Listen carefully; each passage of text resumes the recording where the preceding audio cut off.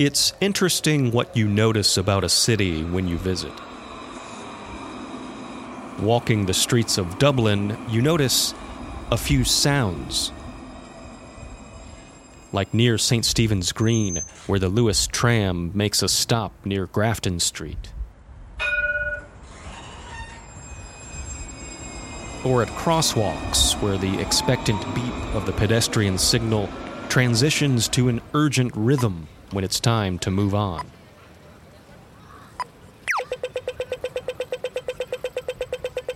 These sounds mix with the traditional din of a major metropolitan area, and when they do, your attention turns back to the sights of Dublin. One of the more famous features here is the incredible number of so-called Georgian homes. In certain parts of the city, they're lined up, seemingly for miles.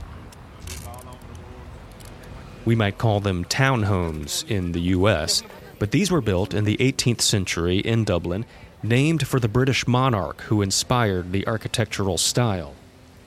The fact a defining feature of the Dublin aesthetic is named for a British king, well, there's a lot to unpack there. There are more of these homes in Dublin than any other city in Europe, largely because many in London and elsewhere were wiped out during World War II. The longest contiguous stretch of these structures is along the edge of a park called Merrion Square. They aren't all homes today, obviously. Several along Merrion Square are businesses, even embassies of foreign nations, given this spot's proximity to Irish Parliament and the office of the Taoiseach. And if you walk along the street here, odds are you'll notice a certain Georgian-style home. It has a bright blue door, unlike any around it. And there's a sign to the right of the entrance that reads, Daniel O'Connell, the Liberator, lived in this house.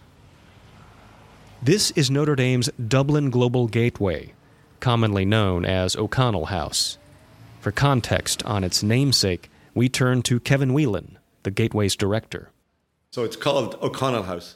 Now, Daniel O'Connell, whenever they do a poll, as they do now and again every 10 years or so, of who is the greatest Irish person, the Irish person who contributed most to Irish culture and society. And I've never seen one of those in which Daniel O'Connell didn't top the list.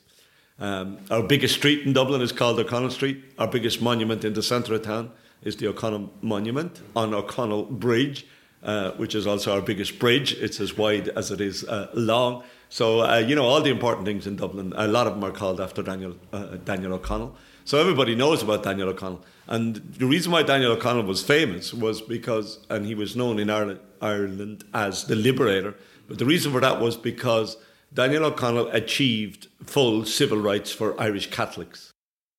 In O'Connell's day, the Irish were subjects to the British Crown, but they were not equal citizens. Far from it, in fact. O'Connell trained as a lawyer and sought to achieve full participation for Irish Catholics in society as a step toward eventual independence. The center for O'Connell's operation was his house on Merrion Square. He would draft correspondence and often throw open the third-floor window and speak to thousands of people gathered in the park across the street. Which means this place is an important part of understanding Ireland, and it's one of the first places Notre Dame students who come here are acquainted with. As we found out, they still use O'Connell House as a place where knowledge is made to serve the common good. I'm Andy Fuller, and you're listening to East and West, Notre Dame in Ireland.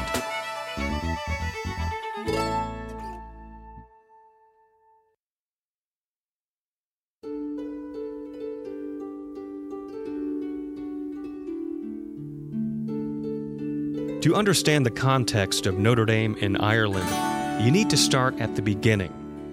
The university's founder, Father Edward Sorin, was French, of course, but it's fair to say that many, if not most, of the people who nurtured and stabilized the university at its founding, and in the years immediately after, were Irish. Years later, when the school's athletics teams took on the name the Fighting Irish, it was as much about repurposing an ethnic and religious slur being hurled at them as anything else. But that's another podcast for another time. The point is, the story of Notre Dame is part of the larger story of the Irish in America, a link that is alive and well today.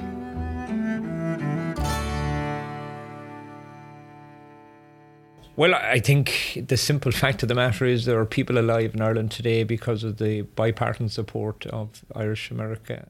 Mark Daly, the chair of the Irish Senate, knows this connection well. He's organizing an event of Irish and American legislators to celebrate the 25th anniversary of the Good Friday Peace Agreement. Not just the politicians, but people at Notre Dame were involved behind the scenes and often don't get the credit that they deserve and actually weren't looking for the credit. And a lot of it happened because of the behind the scenes work in advance of the peace agreement. So I think honouring that commitment by so many people is very important. But of course we will need Irish America into the future as Ireland faces future challenges. And people, I suppose, listening need to recognise the fact that Ireland wouldn't be an independent state if it wasn't for America, because the only country mentioned by name other than Ireland in our equivalent of the Declaration of Independence, the 1916 Proclamation, read on the morning of the 1916 Rising, it says supported by our exiled children in America. And we wouldn't have peace, as I said, in Ireland without the support 24 years ago this year of Irish America. But then again, in 2026 we will be celebrating another anniversary together, the 250th anniversary of American independence. And George Washington, people often take democracy for granted, and they take independence for granted too, because in 1776, when the struggle for independence in America was in doubt and the Continental Army were in retreat, my own ancestor, General Sullivan, was with George Washington in the famous crossing of the Delaware, which was the last throw of the dice. Militarily, it was probably a very bad decision, but it worked out. But he had to do it because he was losing soldiers day by day because, you know, there was no momentum. And people thought that the cause was lost. But George Washington said at that time, he said, when our flag was friendless, Ireland's sons were our only friends. So as we were there for America 250 years ago, America has been there for Ireland ever since.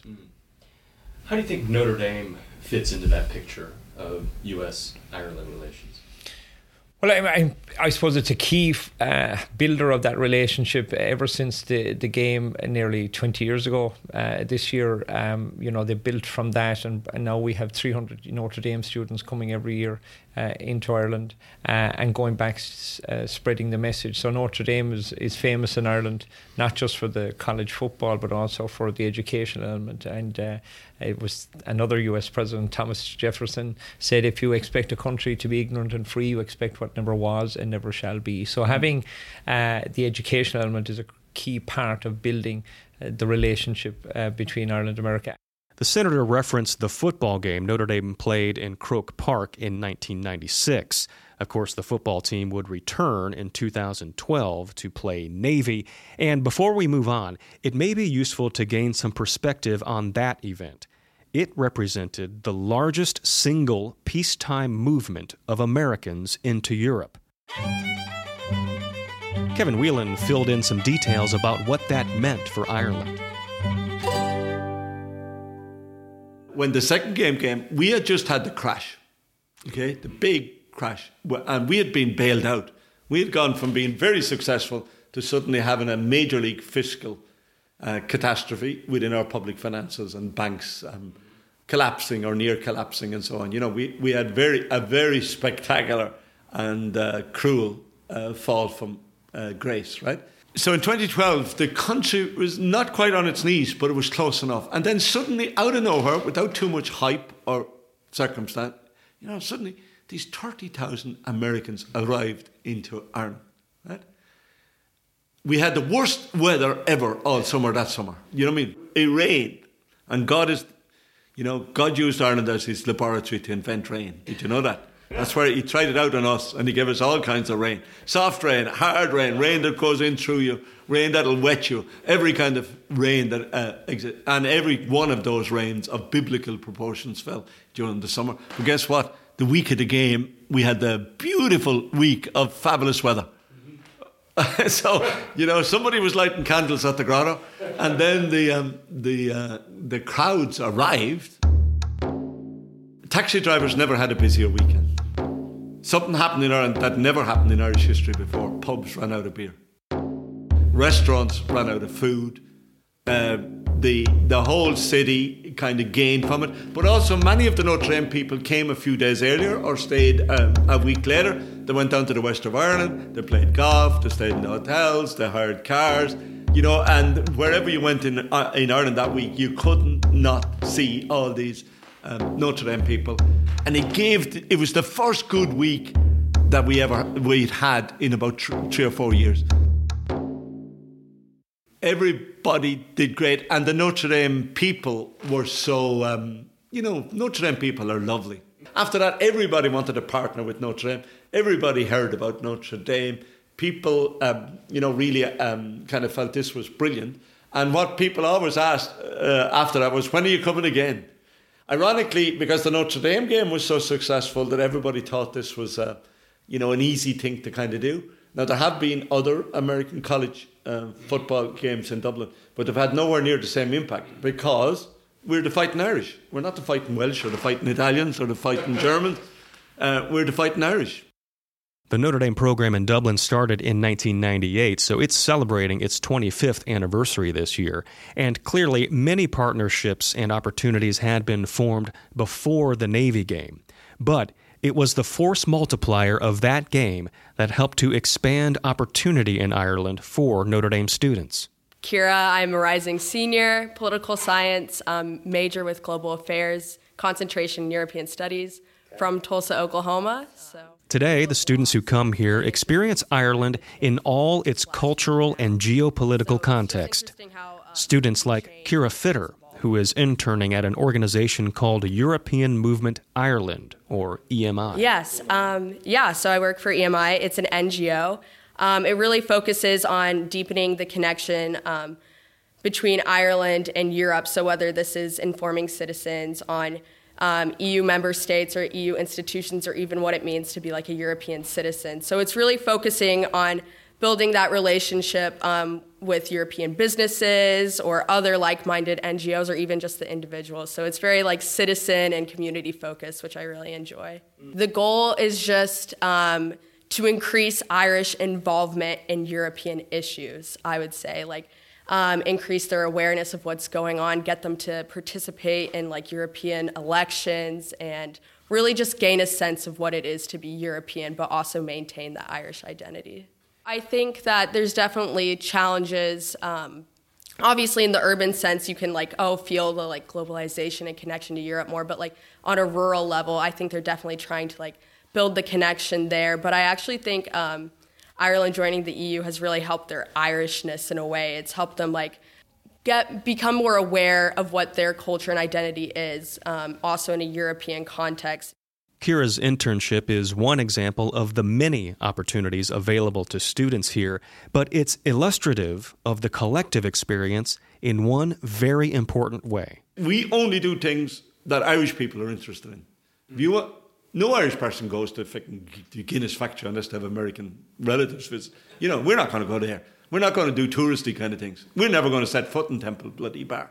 You know what I mean? Right? It's not a thing that Irish people do. So I say, okay, you can do that in your own, lads, if you want to, but we're going to bring you to hurling matches that are hard to get a ticket for. We're going to bring you up the top of mountains in the middle of nowhere. We're going to introduce you to people that you wouldn't be able to meet except through the connections that we have. We're going to immerse you in Irish society. And whatever is going on in Dublin or Ireland, whatever Irish people are excited about or talking about, whatever is in the news, okay, that's where you're going to be. And by the time you leave our country, you're going to know well what the story is. And we're not going to sugarcoat it either. You're going to see the good and the bad. We're not in the happiness industry, which is tourism. You're here to enjoy yourself, but enjoying yourself is also your university student. And we introduce them to very tough things like our drug problem, say, in Dublin, or the Northern Ireland Troubles, or the realities, the harsh and sometimes cruel realities of Irish life as well. So we're not selling sunset, we're not trying to sell you something. We're trying to say, okay, want to understand Ireland? Here you go. It's a philosophy that encourages students to go off the beaten path to experience Ireland. With this in mind, we asked students where they liked to visit in Dublin. Mariana Silva, the grad student studying bogs who we met in episode 2, mentioned several spots north of the River Liffey, like the National Botanic Gardens and the quaint neighborhoods of Stoneybatter. We went there ourselves and happened upon a charming street festival.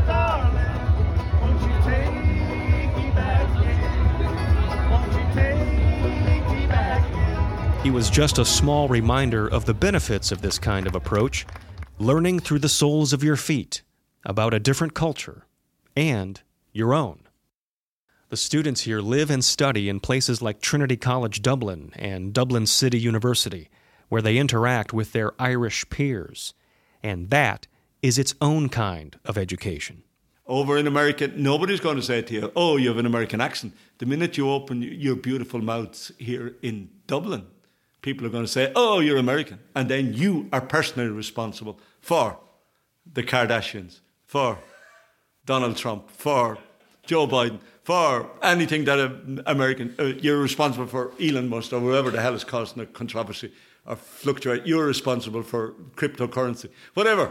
You personally are responsible for that in a way that you never are in America. So our students have to learn to, engage and discuss and do all those kind of things. One of the questions that I ask them in my exam at the end is, what can Ireland learn from America? What can America learn from Ireland? And, those are really interesting when you see what, because, our young people will essentially be running America in 20 years' time.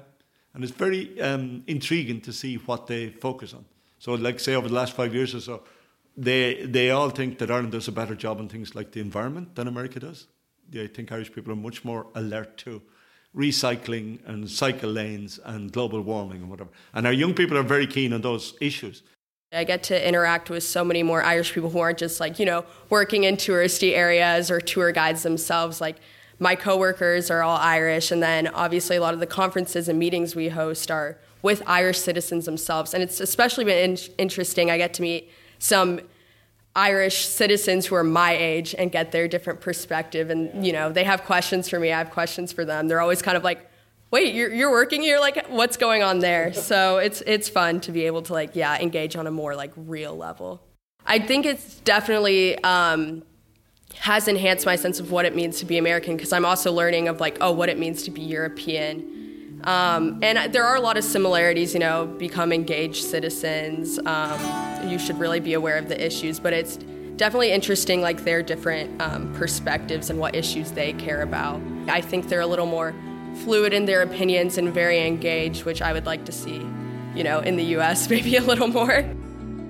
Notre Dame really gives you so many opportunities to engage globally that I don't really see at other universities. I mean, so many people study abroad or have go in the summer to do research in a different country or are taking different languages. And I think Notre Dame is really good at facilitating this idea of global citizenship and what it means to be connected and engaged with people different than you and from places different than you.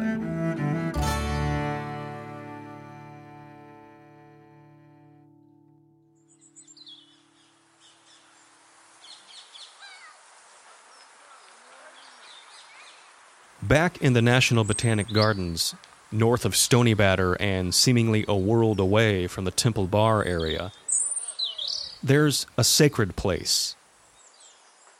It's called Glasnevin Cemetery. It's the final resting place of none other than Daniel O'Connell, the Liberator.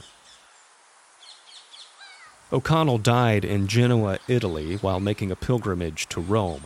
His final words are carved on his grave: "My body to Ireland, my heart to Rome, my soul to heaven." At the time of his death in 1847, O'Connell was working to secure help for Ireland during the Great Famine. What he couldn't know fully then, but what we know now, is that the event would set off the so-called Green Wave of Irish immigration to the United States. Unlike many countries at the time, the U.S. kept their ports open to harbor the Irish refugees.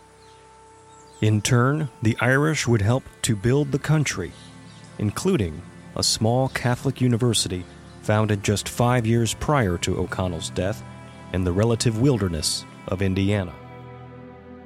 Perhaps it's fitting, almost poetic, that this institution now sends its young people back to Ireland to learn how to bring knowledge into service of justice in the place where the Liberator lived and in line with his legacy.